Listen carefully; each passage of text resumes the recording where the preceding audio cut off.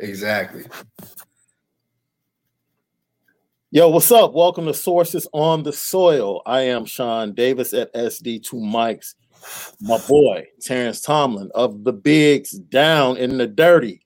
Yes, sir. Fine. White Sox down 2-0 in the series after a 6-1 loss in game one where Lance Lynn was less than stellar. Lucas Giolito battled. He battled until finally, there in the bottom of the fifth inning, Houston got to him a little bit, 5 walks on the day. Good stuff, but just didn't have his top-notch control. And the White Sox fall to the Houston Astros 9-4. As once again, this ALDS, Houston comes to Chicago on Sunday night with a commanding 2-0 lead in the series. The Bigs have had everything covered at It's the Bigs, at Tomlin Does It, and at Stay Humble. They've been there for every pitch and every moment of this series, and they'll continue to do so as they change venues to Guarantee Rate on Sunday evening, 7 o'clock. The rate should be rocking. This should be the black hole. That's what we're looking for, because this team definitely needs that energy.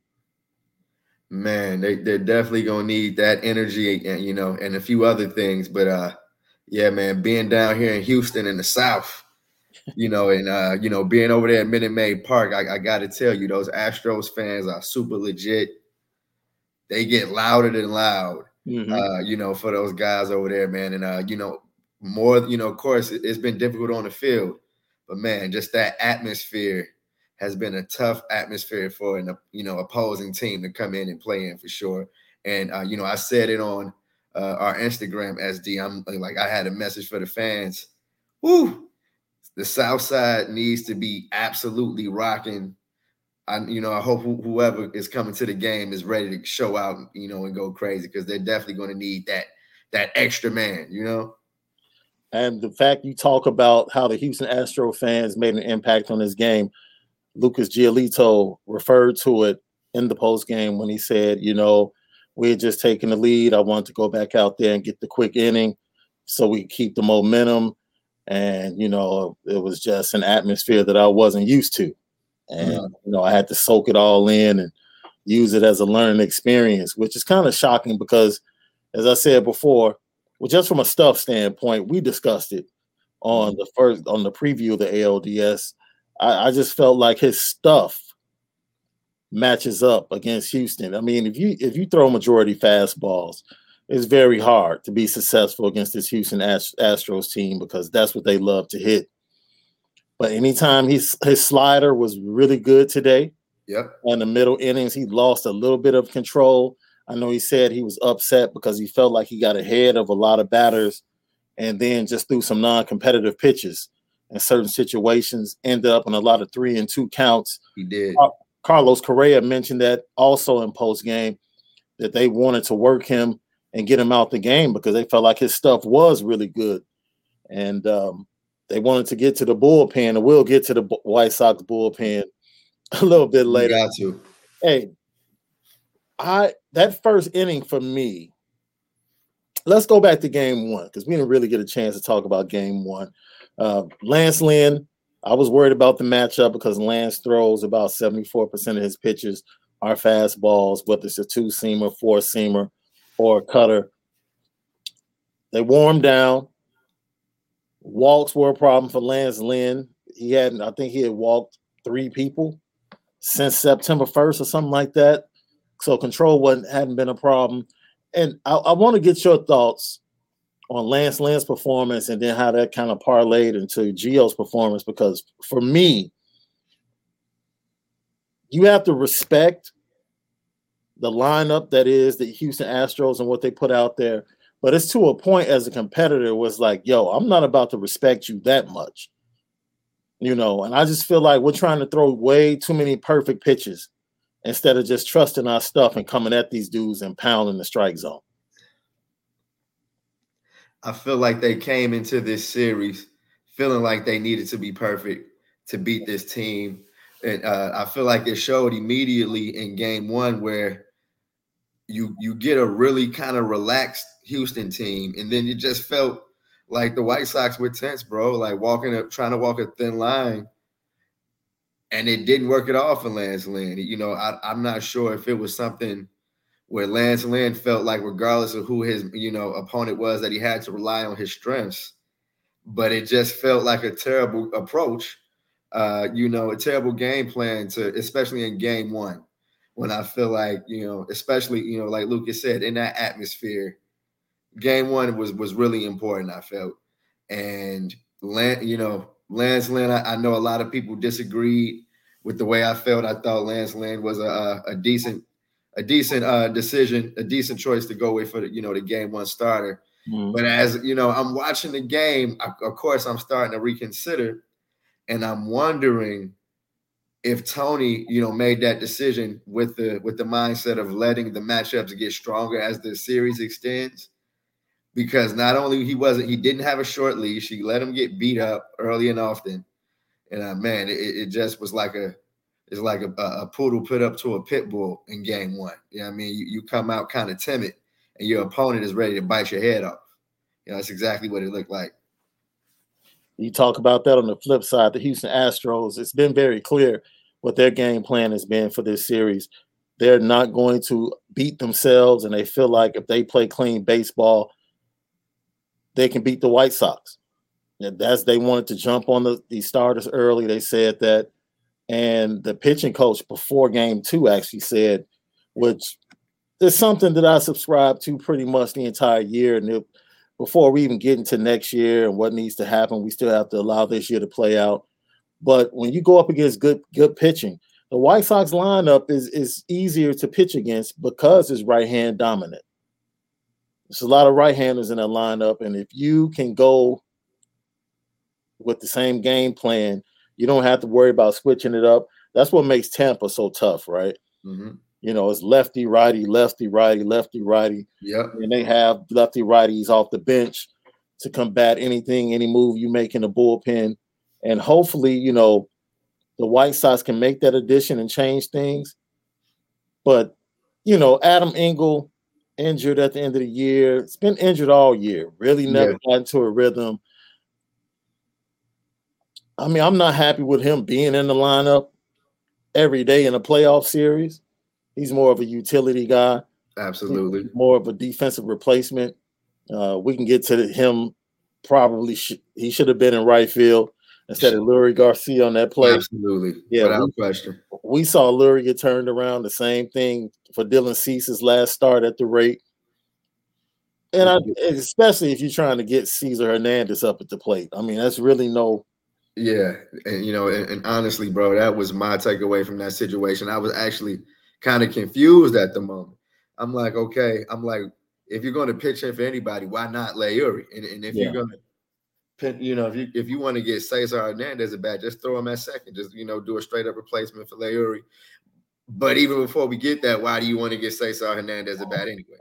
And I mean, and then you replace him in right field for Adam Engel in a close game. Yeah. It was completely baffling. And when I saw Leury do that 360, when that ball was going over his head, you knew that was the gates being broken open. It was reminiscent of what we saw Sunday. Yeah. 2 straight balls he misplayed. And it's like, come on, Tony, tie game going into the 7th. You cannot make that type of move. And it's a few moves that Tony made that I'm sure we'll get to that we question. And I'll question definitely something he said in the post game concerning Michael Kopech. We haven't been able to my head. Yeah, bro, I was scratching my head. Yeah, at the Michael Kopech comment, and we'll get to that. But on Leury and that just situation, real quick, I was kind of surprised, and one of the things that I wasn't expecting to happen over these 2 games, bro, is for the White Sox to look so small in these big moments. Like, I did not expect them to look, kind of, amateurish, and that's probably too harsh of a word. But Leury, that ball gave him the fits. I'm like, oh my God. I mean, for that to happen against that, the Astros, that caliber team, I feel like it was another instance where the differences, of these 2 teams were just, on full display. I could not imagine anybody in that Astros outfield, playing that ball like that. So it's as far as I know you said that before we came on, we don't want to be too gloom and doom, but it is going to be tough to fight back against this team where I thought they smelled blood after game one, and came out and showed you that at least in their atmosphere they're gonna be on their game. So yeah, I agree with that, and I know a lot of Sox fans might be on the ledge right now. And then you have the other side with Sox fans are like, we're coming home, we play better at home. Hopefully the bats can get going. They hit much better in game two, but it was all singles, no extra base hits. Lot of weak stuff. Yeah, Tim Anderson had 3 hits. Luis Robert continues to just blossom into a superstar right before our eyes. Mr. Automatic. The most, and this is hard to say this because he means so much to this team. The most disappointing at bat for me early in the game was Jose Abreu. You get the first 2 guys on, and just you can tell that the pitching for whether it's McCullers or Frammo today, their bullpen, their game plan is to take the power away from the White Sox and force the White Sox to be patient.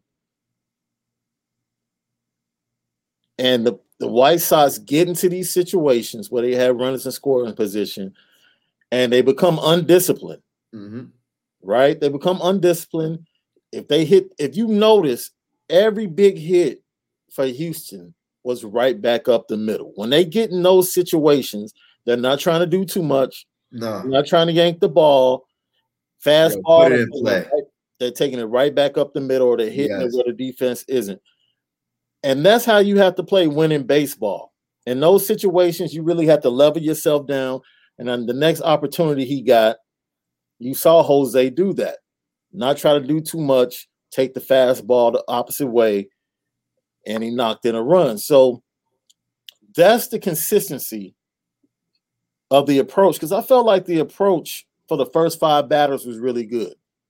I think everybody tried to stay inside the baseball. No one was really trying to get around the baseball. They took their hits. They went to the opposite field. They hit the ball pretty hard. The Astros made a play that basically saved 2 more runs in that first inning. Yeah. First inning definitely could have turned out to be 3-0 White Sox. You tip your cap to the defensive player, Jose Altuve. Kept it 1-0, allowed his team to come back, put up 2 in the bottom of the second, kind of seized control until the White Sox put up the 3 spot, took the 4-2 lead right there in the top of the 5th. So it was just that type of game where the small mistakes, and we talked about it on Twitter, the playoffs expose all your flaws. Like, game 1, they just beat you. You just got beat.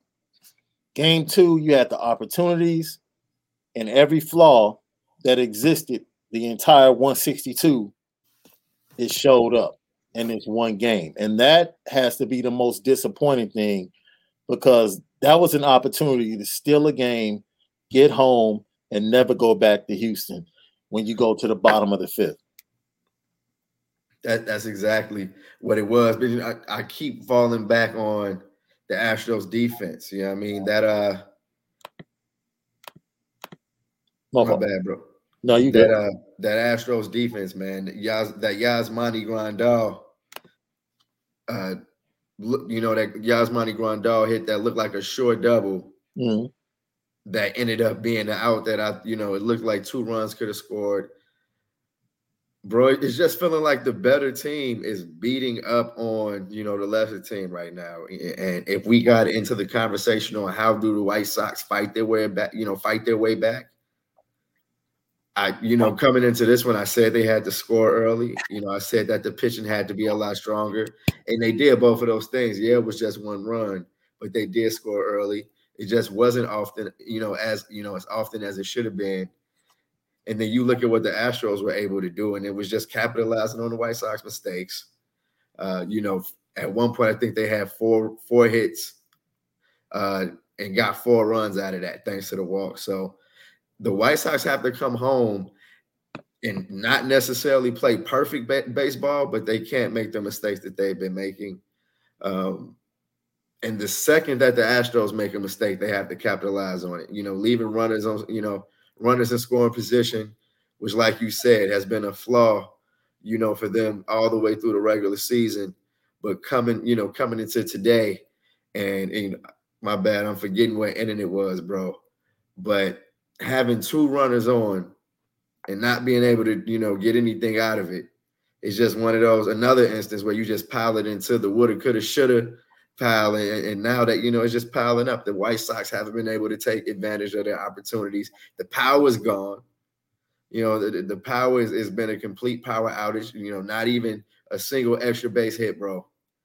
And, that's definitely worrisome coming into even going home where, again, I take it back to the atmosphere. I don't know if that atmosphere guarantee rate can match what was going on in Houston. So it's a tough road ahead. I'm interested to see what Tony La Russa is thinking as far as how he's approaching, the starting pitcher and beyond for game 3. Because like you said in the post game, bro, and I feel like he was kind of defensive, and I feel like that's kind of a Tony La Russa thing, like how dare you question my decision making kind of thing. We've seen that during the season. We recognize it, and that's why you get the comment that he, about the the usage of Michael Kopech, and the fact that it's been 2 games and we have not seen the top 2 White Sox relievers. You know what I mean? And I'm scratching my head.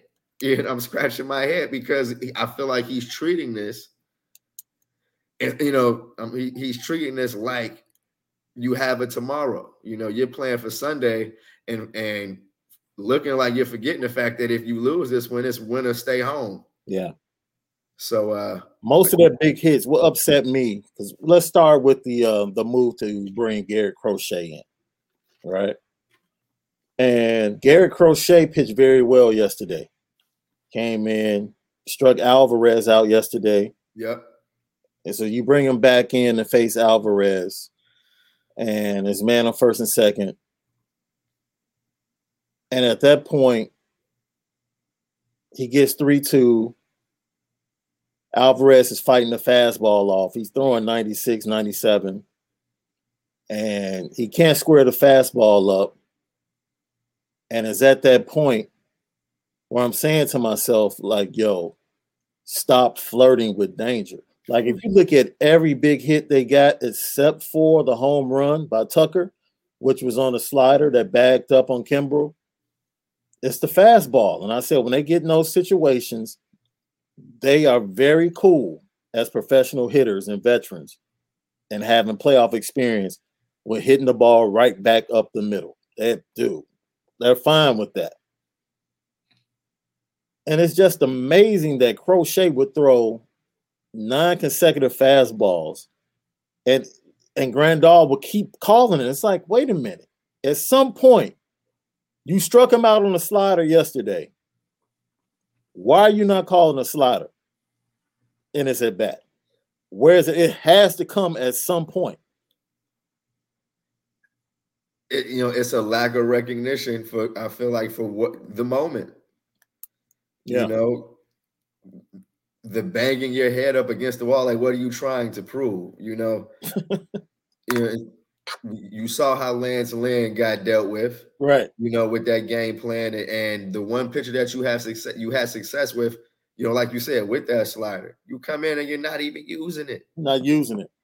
And that's why it gets frustrating. I feel like that's where the frustration kind of comes from, as far as the execution and the game plan. It's like, okay, you weren't ready. You know what I mean? Like, I know in between games, Moncada spoke this morning, and his big thing was, we were nervous yesterday, but we're ready now. They had a real explosive BP. But again, none of that showed in the game. And Yasmani Grandal, who I feel like at least, somewhat when whether it's been framing pitches or catching the ball, Yasmani Grandal has definitely been he's been on the Summer Jam screen. He's a big brick wall back there, dude. But to call, that number of fastballs in that moment when the momentum is shifting, when you really need to get out of that inning, I mean, I feel like it was an unexcusable approach, bro. There's no reason. Yeah. There's no reason. And then to come back a couple of batters later and to get Correa on the slider after he fouls off a lot of fastballs. Mm-hmm. Now you throw the slider and you get him. It's like, to get out the inning, it's like, what are we doing? It's like, what are we thinking? Yeah. Like when Gio had that tough inning, it was back-to-back change-ups that got him out the inning. Mm-hmm. The way to get these guys off balance and to go at them is to throw the off-speed pitches, man. And we keep trying to challenge these dudes in 3-2-2-2 counts in clutch situations, and it's like, yo, what are we thinking? What are we thinking? Gio established the slider early. Man, he worked Michael Brantley all day. Michael Brantley, historically, his Giolito better than anybody in that lineup. I think it's Altuve and Brantley. He worked Michael Brantley over all day with that slider. All day. Brantley finally got a good hit on him out to center field, right out the Altuve grounded us again. Ground ball up the middle to start the inning. Bouncing ground balls, yeah. Mm-hmm. And then, Brantley flies out. But we're just pitching too much. But I've said this all year. I've never seen a pitching staff with stuff like the White Sox that only pitches to like 1/3 of the plate and tries to be perfect way too much. Oh, yeah. Definitely they're not into, throwing, challenging hitters and everything like that. Like you said, they try to be perfect. And honestly, it's getting ate up, bro. I don't even know what else to say about the pitching. It's as far as their performance over these last 2 days. We, over the season, you talk a lot about these guys having the best, one of the best rotations in baseball, if not the best. And they just haven't showed up. And as far as Lucas goes, what would you say about his overall performance today? To come out in that 5th inning and, to give up that leadoff walk to Altuve and, then put another man on and then later admit that the moment was unfamiliar to him. Yeah, I mean, it's like, what type of confidence do you have in Lucas moving forward if that's the case? I was disturbed by the comments, right? So Lucas going into the playoffs talked about how hungry the team was, talked about the experience last year. And you really can't compare the experience. There was no one out there when they faced Oakland in the stadium. There was no atmosphere. So that game 1 he pitched, like I said, you can't compare. The atmosphere down in Houston, I was disappointed, not because I thought he battled. I really did. I thought he battled. I thought he had a really good plan of how he wanted to go with them early, establish the slider. He was trying to go through the batting order the first time without using the changeup. Like I saw what he was trying to do. And then when they flipped it, he was going to try and use the changeup a little bit more off the slider to keep them off balance. And, kind of get through the order the second time. Great plan. Like you said, it was just about the execution. You're getting out in front of these guys.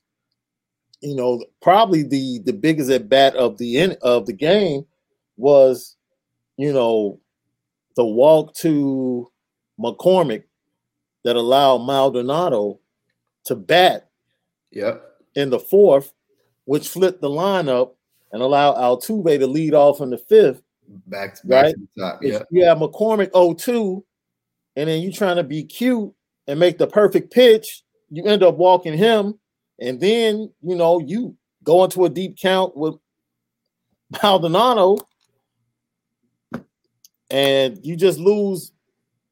I think it was on the TV broadcast.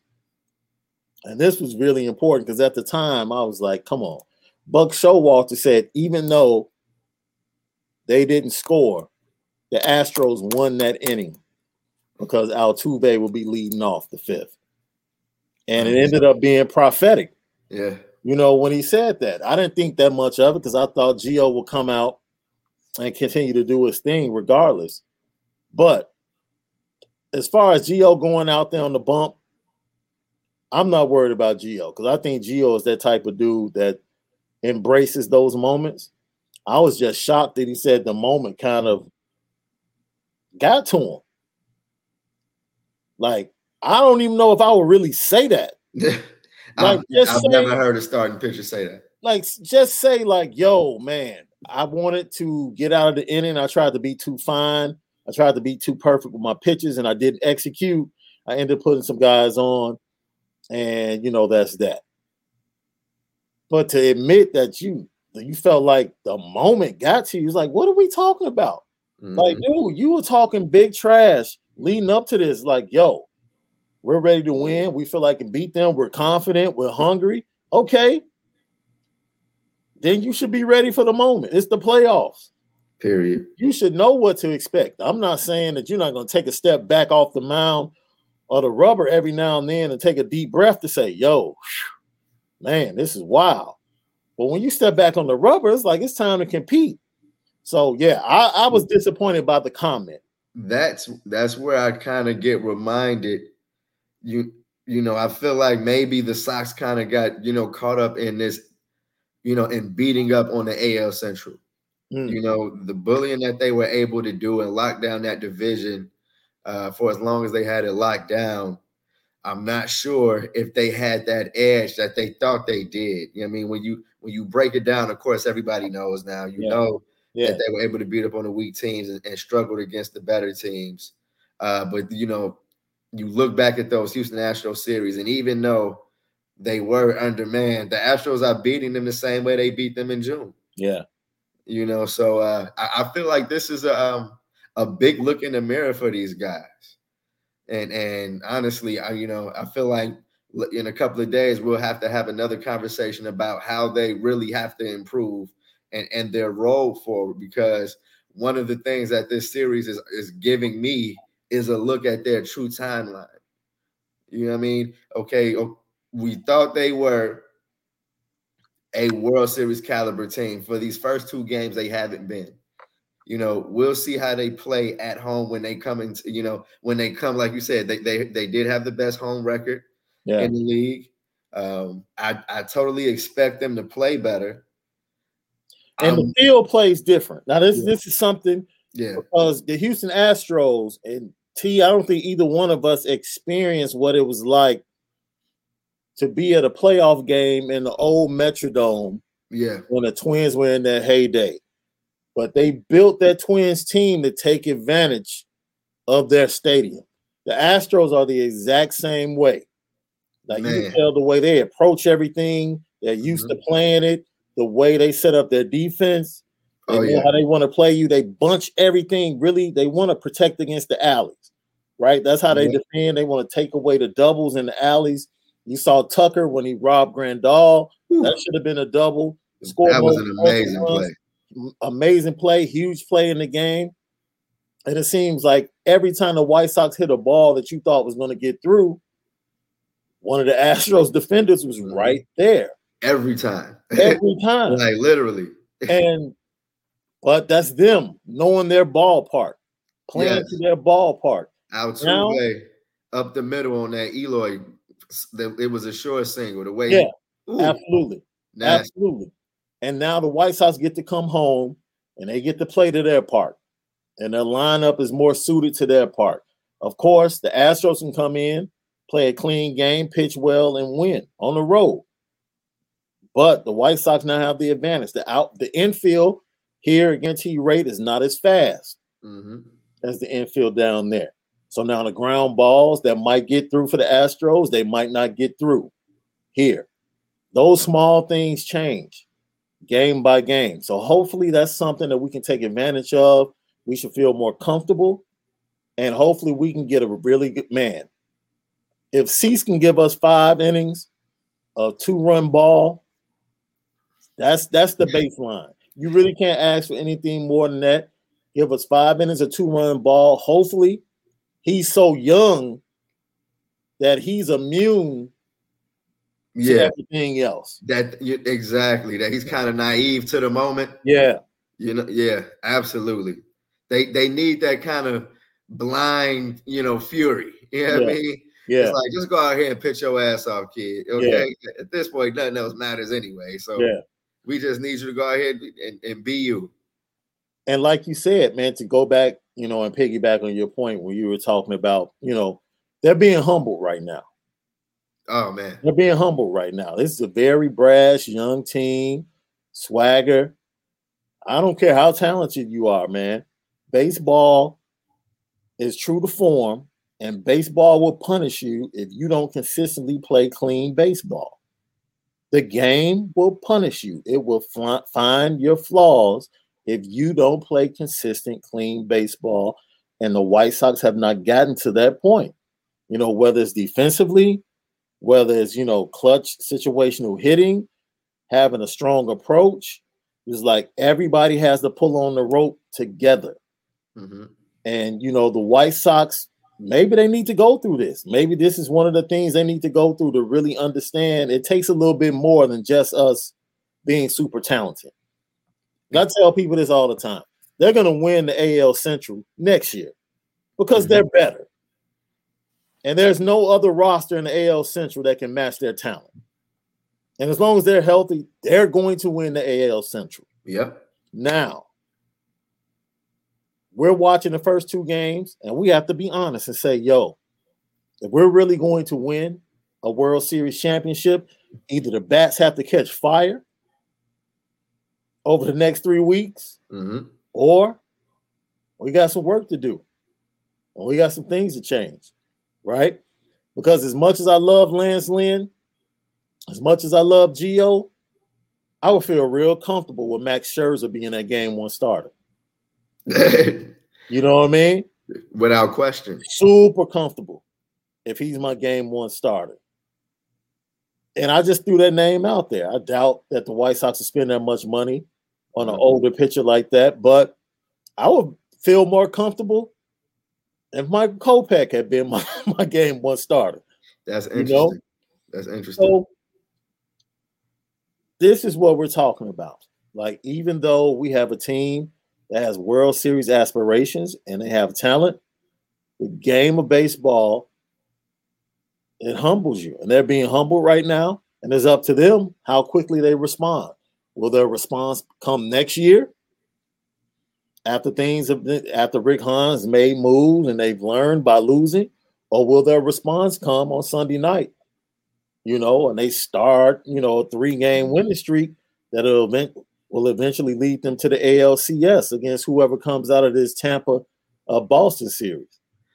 So I want to get your thoughts on what you thought about La Russa's Michael Kopech comments. It was stupid. It was one of the dumbest comments. I didn't hear it. I just saw the tweet. And I think the first person that tweeted it out was Jesse Rogers. And when I saw the tweet, I retweeted it and was like, what? Like, what are you talking about? If we had a chance to win, we would have pitched him. What are you talking about? It's a tie game. It's a tie game going to the 7th. Like, what do you mean if you had a chance to win?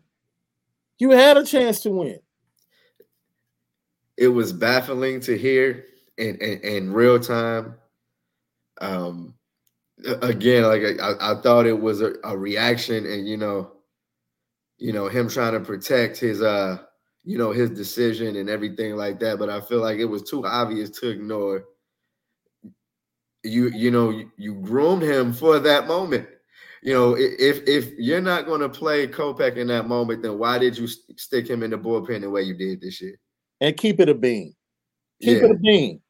Like, if you all discussed, if you sat with Rick and Kenny and Ethan Katz and you all said, we don't know what's going on with Rodon and we don't know how Dylan's going to react. Yes. So let's hold Kopech back. Because he may have to go in game 4. He might have to go in game 4, or he might have to come in and throw 4 or 5 innings in game 3.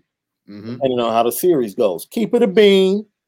And it's like, okay, cool, because you still have enough in your bullpen if you go Bummer instead of Crochet, who had just pitched the day before. If you come in with Bummer then, and then go to Tepera, then Kimbrel, and then Hendricks, who can give you 5 outs if need be.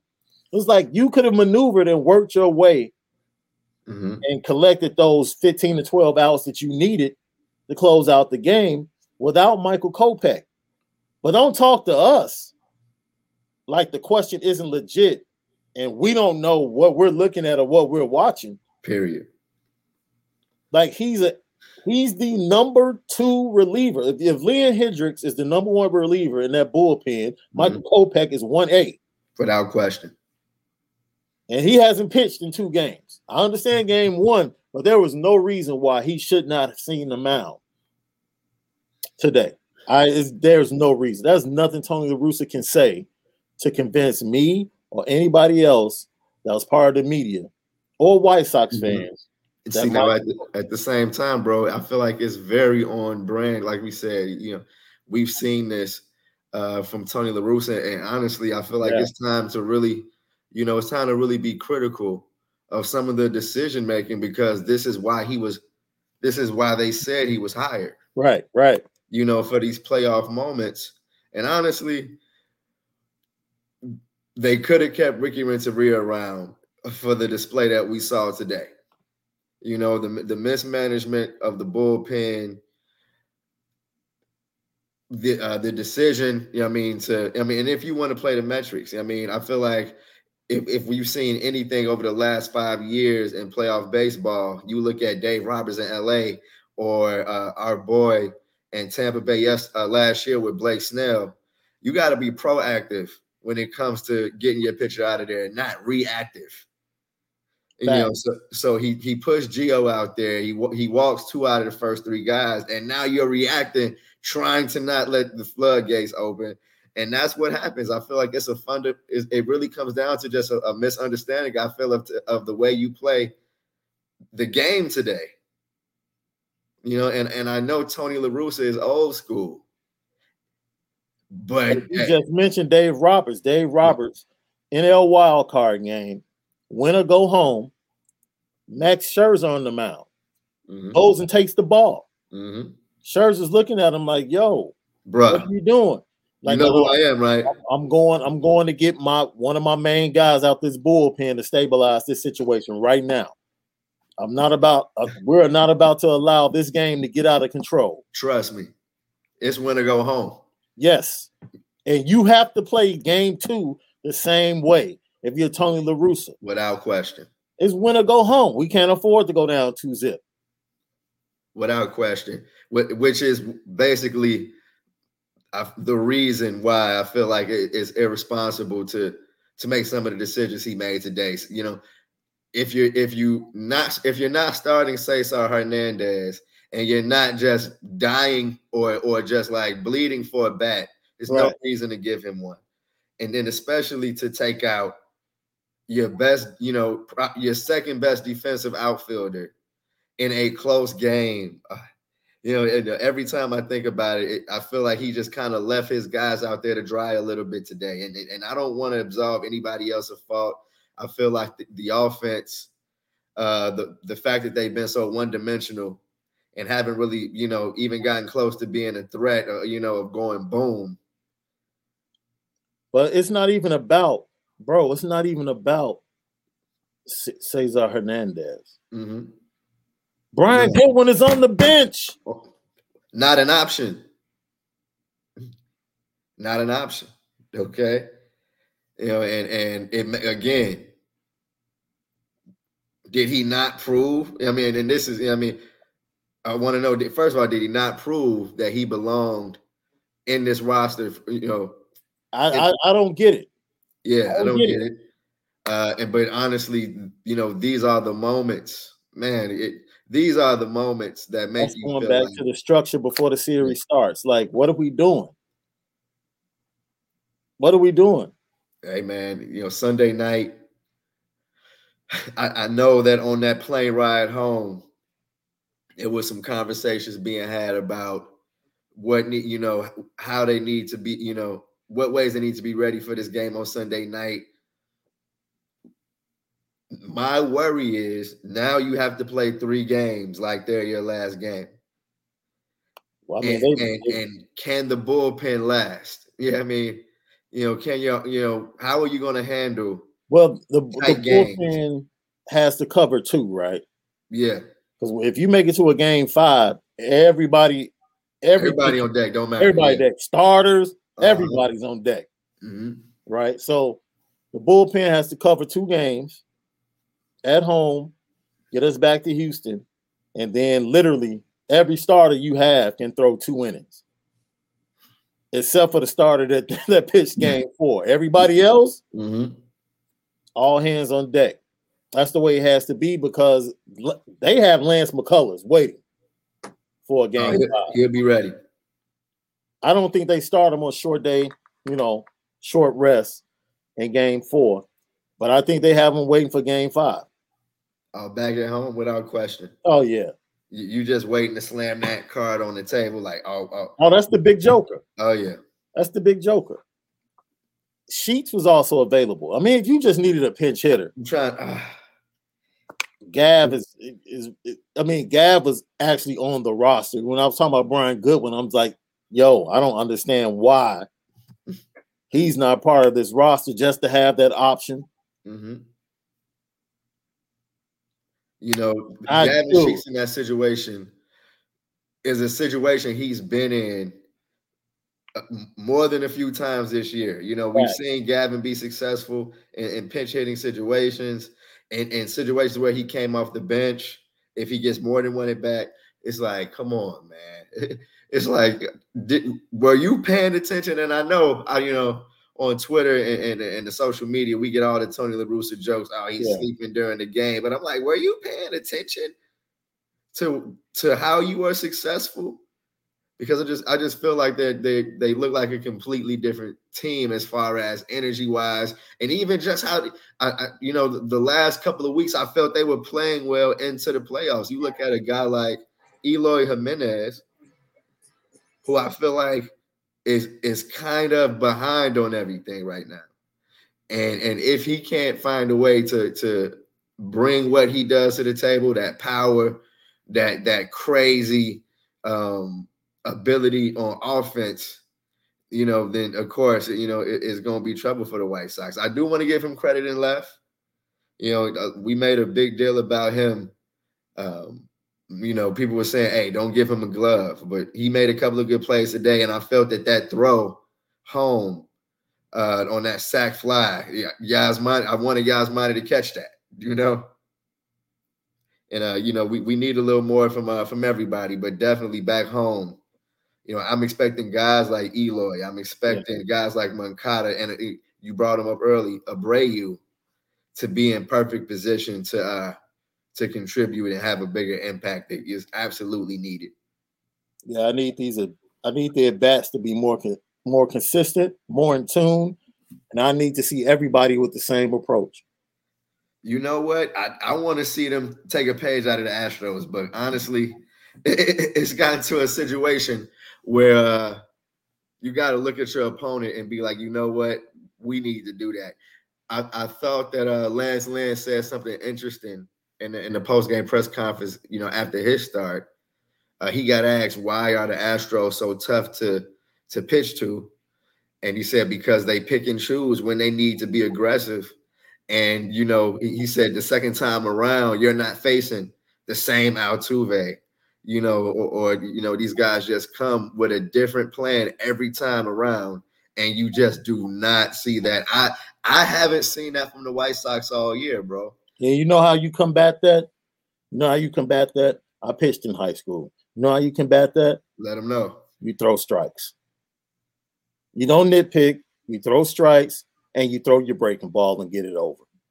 That's simple. It's a team that wants to hit the fastball. You get to dictate. You have the ball. And when you have the ball and you feel like they're dictating to you, see, that bothers me. Because that sounds like Lance Lynn is like, yo, they dictate to me what I can do because of their mindset. I don't care what your mindset is. I'm executing my pitches. And I got good stuff. See what you can do with it. See, the mindset, I'm just bothered about the mindset, especially of our first two starting pitchers, man, from their comments in post game. Like, hey, that Lance comment, you said it a minute ago. Gio's comment is like, man, hold on. Those are two dudes that are being humbled, bro. Exactly. Like, yo, you coming into this series, dude, you got to be a bulldog. And that, I guess that's what Lance Lynn was supposed to be. That's what he was supposed to be for this team. But, you know, I guess he was supposed to be similar to John Lester, what he was for the 2016 Cubs. Nah, we haven't seen that. Nah, and John Lester had a World Series ring and knew exactly what it took to fulfill that role. Right. Like you said, you know, I feel like his attitude in the regular season, and I liked it. You know what I mean? I like the edge, and I like you know, the aggressiveness and the way he kind of builds himself up. But like I said, you know, at the top of the show, bro, it's been like pit bulls put up the poodles. And we've been seeing that bark is kind of light. It's kind of light when you up against a big dog. And but like you know, I feel like the best thing you said, bro, and it's still playing in my head is, when are they going to respond? Are they going to respond on Sunday, or are they going to respond next season? Next season. That's what it comes down to. Mm-hmm.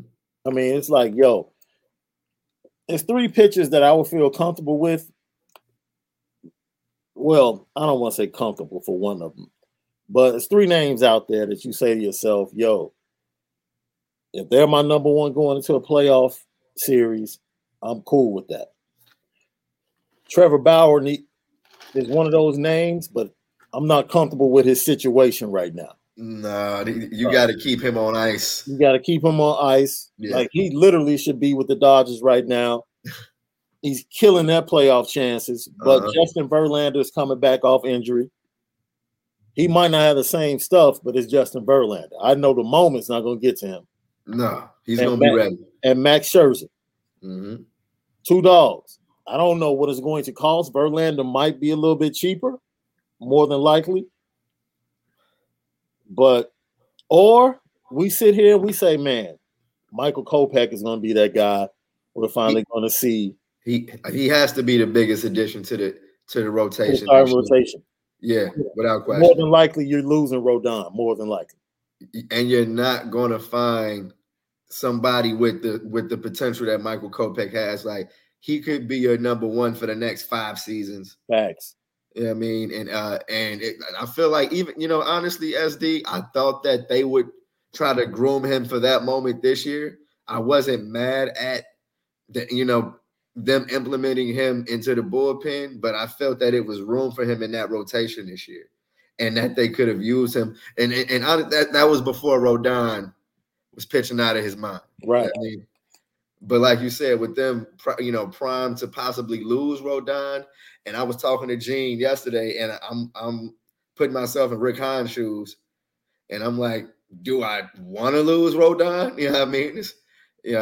And I know that, you know, his situation is a kind of tough one right now. Yeah. But they could use him. You know what I mean? Like, you know, Keuchel won't, you know, Keuchel is out the door. As far, you know, just as far as everything goes, he probably can't even use him anymore. You lose Rodon, it's just openings in his pitching staff, and Michael Kopech has to be, I feel like, you know, one of the guys that you're looking at as your ace. Yeah, I agree. So we wanted to talk about some of the plays. We talked about the Astros being able to find a way to hit the ball back up the middle, or like somewhere where the White Sox weren't playing, they were shifted over here to the right, on the right side of second base. They hit the ball. Alvarez and Tucker hit the ball the opposite way, usually what Tim Anderson is. I know Gino pointed out in the 7th inning, if they were playing a double play depth, you know, they probably have a better chance to get to the Bregman ground ball. Yep. and maybe another ground ball.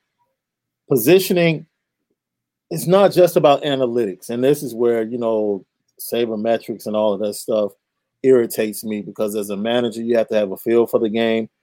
And it's not about just looking at a chart and saying, this is the guy at the plate.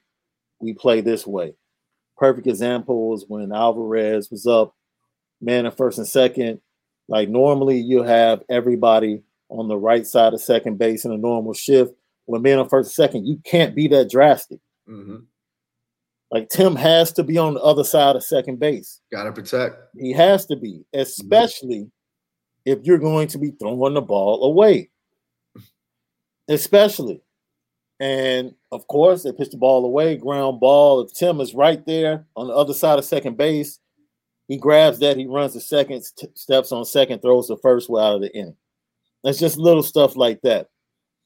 You have to play the ballpark as well. When it comes to positioning players, it's a lot more than just looking at numbers. Like, who is the pitcher? Mm-hmm. What are you trying to accomplish? What's his plan against this team? Then what do the numbers say?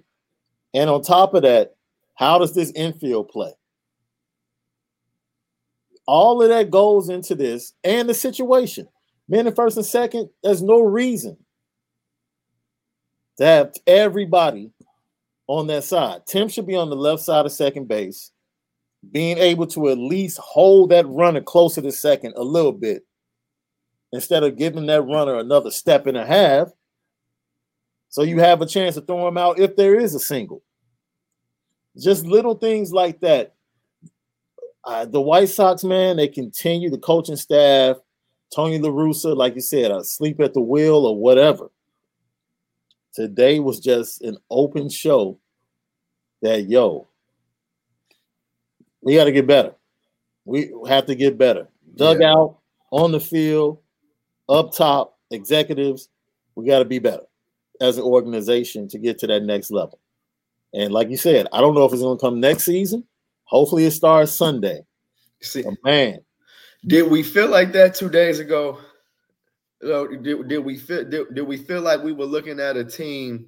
And I feel like the outside of the obvious positions, we were going to need a right fielder. Second base, was a position you're going to be looking at. Yeah. I just think personally, people talk about me around here at the station. I'm the negative Sox fan. I'm not the negative Sox fan. Like, I played the game. I know the game. I see the flaws. Mm-hmm. Like, you can be cool because they're winning. And it's the middle of July. And that's fun. I'm looking at the way they're playing this game, even though they won, and I'm translating it to October. And I'm telling you, they're not going to win that game playing this way in October.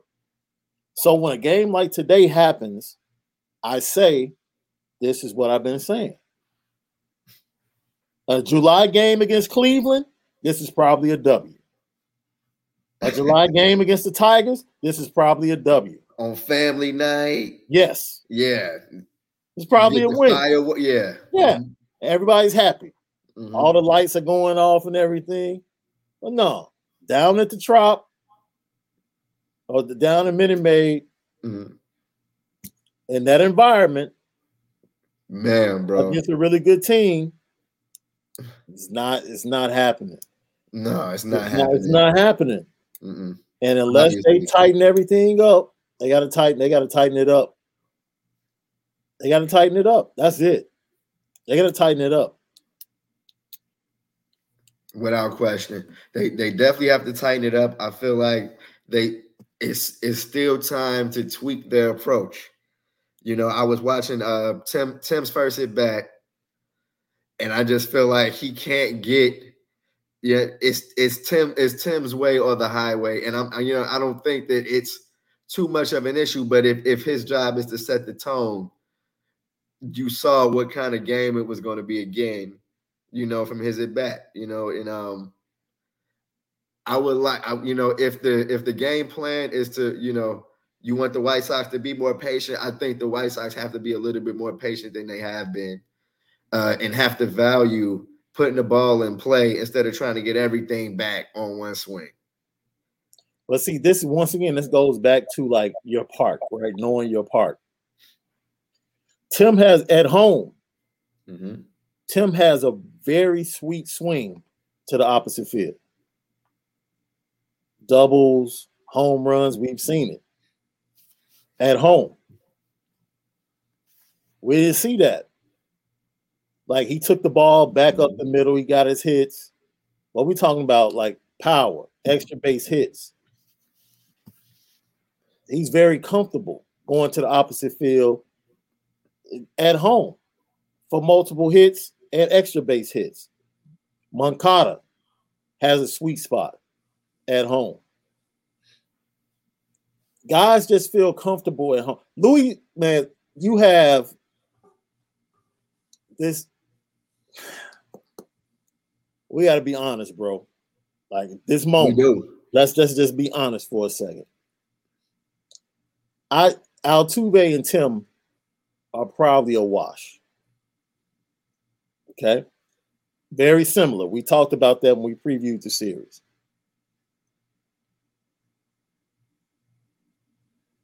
Louis and Brantley, I probably would take Louis all around. Oh yeah, but that cat Brantley, he's had some clutch. He built for the moment. Built for the moment, right? Without question. Then you go to, their sixth batter is like the batting champion, bro. Batting six. Come on. He's the batting champion. That was my thing looking at this lineup, bro. And you got Correa. He's batting fifth, and then Correa's batting sixth, right? Correa's batting sixth, bro. This dude is about to get $300 million. He's batting sixth. He's batting sixth. Surrounded by other lethal mugs. Dennis Bregman? Bregman is batting third. Yeah. So what? Tucker after that. So yeah, I do. You got Alvarez, right? Then you got Gurriel. Then you got Correa. Then you got Tucker, who might be the hottest batter on their team over the last month and a half. Right? But see, this is the thing. Tucker came up as a youngster being in these moments. Mm-hmm. Like, as a youngster, he was playing playoff games or either being a part of playoff pushes. So he has that experience. Like, he's ready for the moment. Our guys are really just getting introduced to the moment. Period, SD. That's what I hope people hear. Yeah, I mean, I really hope they hear that these guys are definitely learning the moment.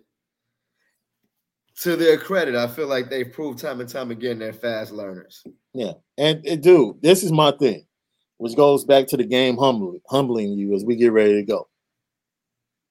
If you're going to talk that ish, regardless.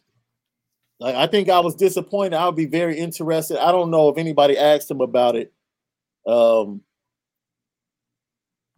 Tim struck out, I believe it was in the 7th inning. Mm-hmm.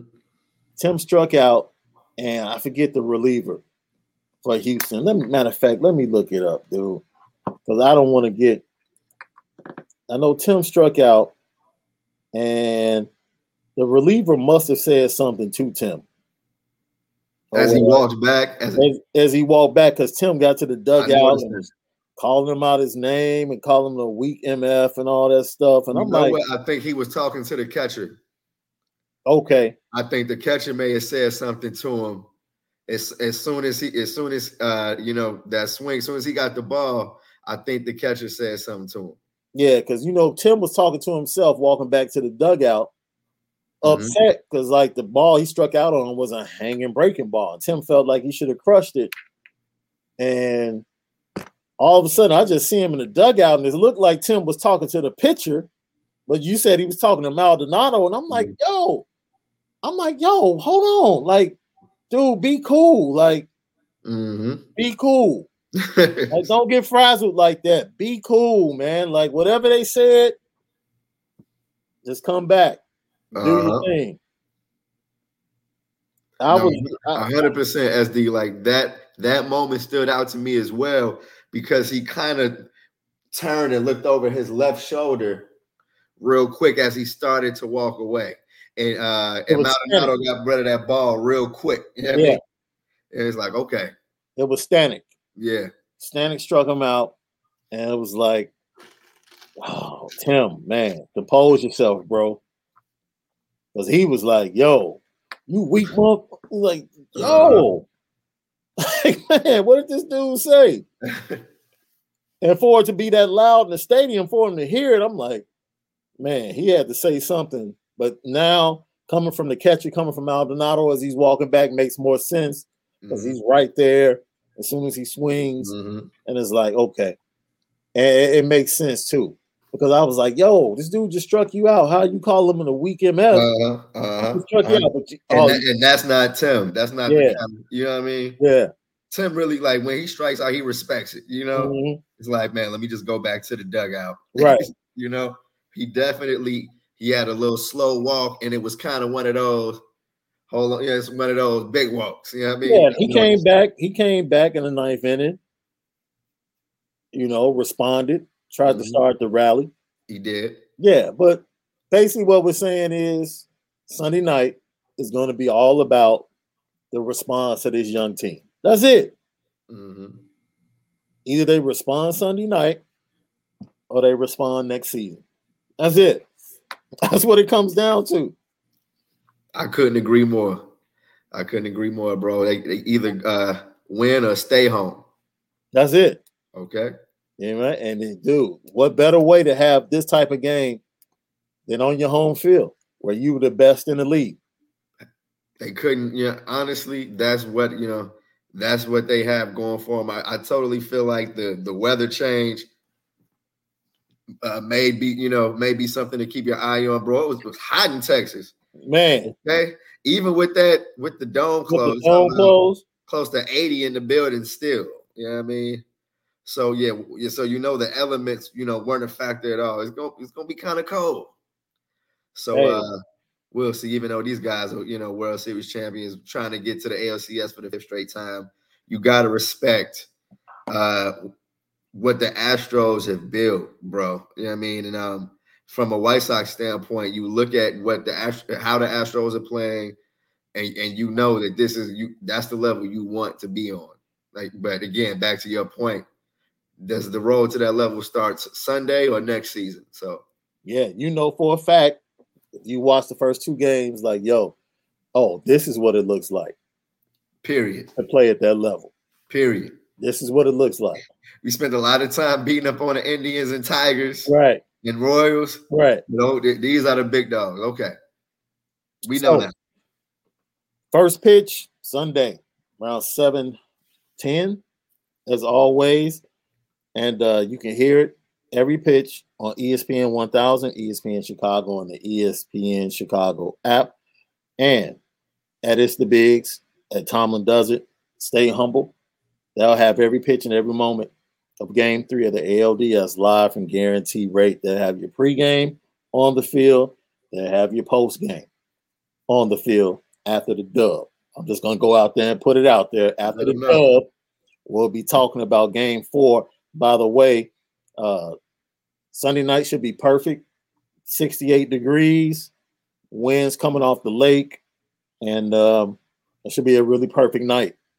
Yes, Monday is a 70% chance of rain. So if they do win Sunday night, that Monday game might end up getting pushed to Tuesday, or either it's just going to be a sloppy game. Gritty baseball in the mud. Absolutely. So from my guy, Terrence Tomlin, I'm Sean Davis. This has been Sources on the Soil, recapping games. Sources on the Soil, the podcast recapping games 1 and 2 of the ALDS. White Sox down 2-0 to the Houston Astros, looking to turn the tide at home at Guaranteed Rate Field on Sunday evening. And hopefully that's going to be a great day. We get a win out in Vegas, set it up Sunday night, double up. Come on. And everybody's happy for Chicago win Sunday. Let this be a Chicago sports day that goes down in history. Let's get it done. Everybody show up in your black, and let the blackout be just as intimidating as the Astros fans were to our players down in Houston. All right? We bid you adieu. Peace out.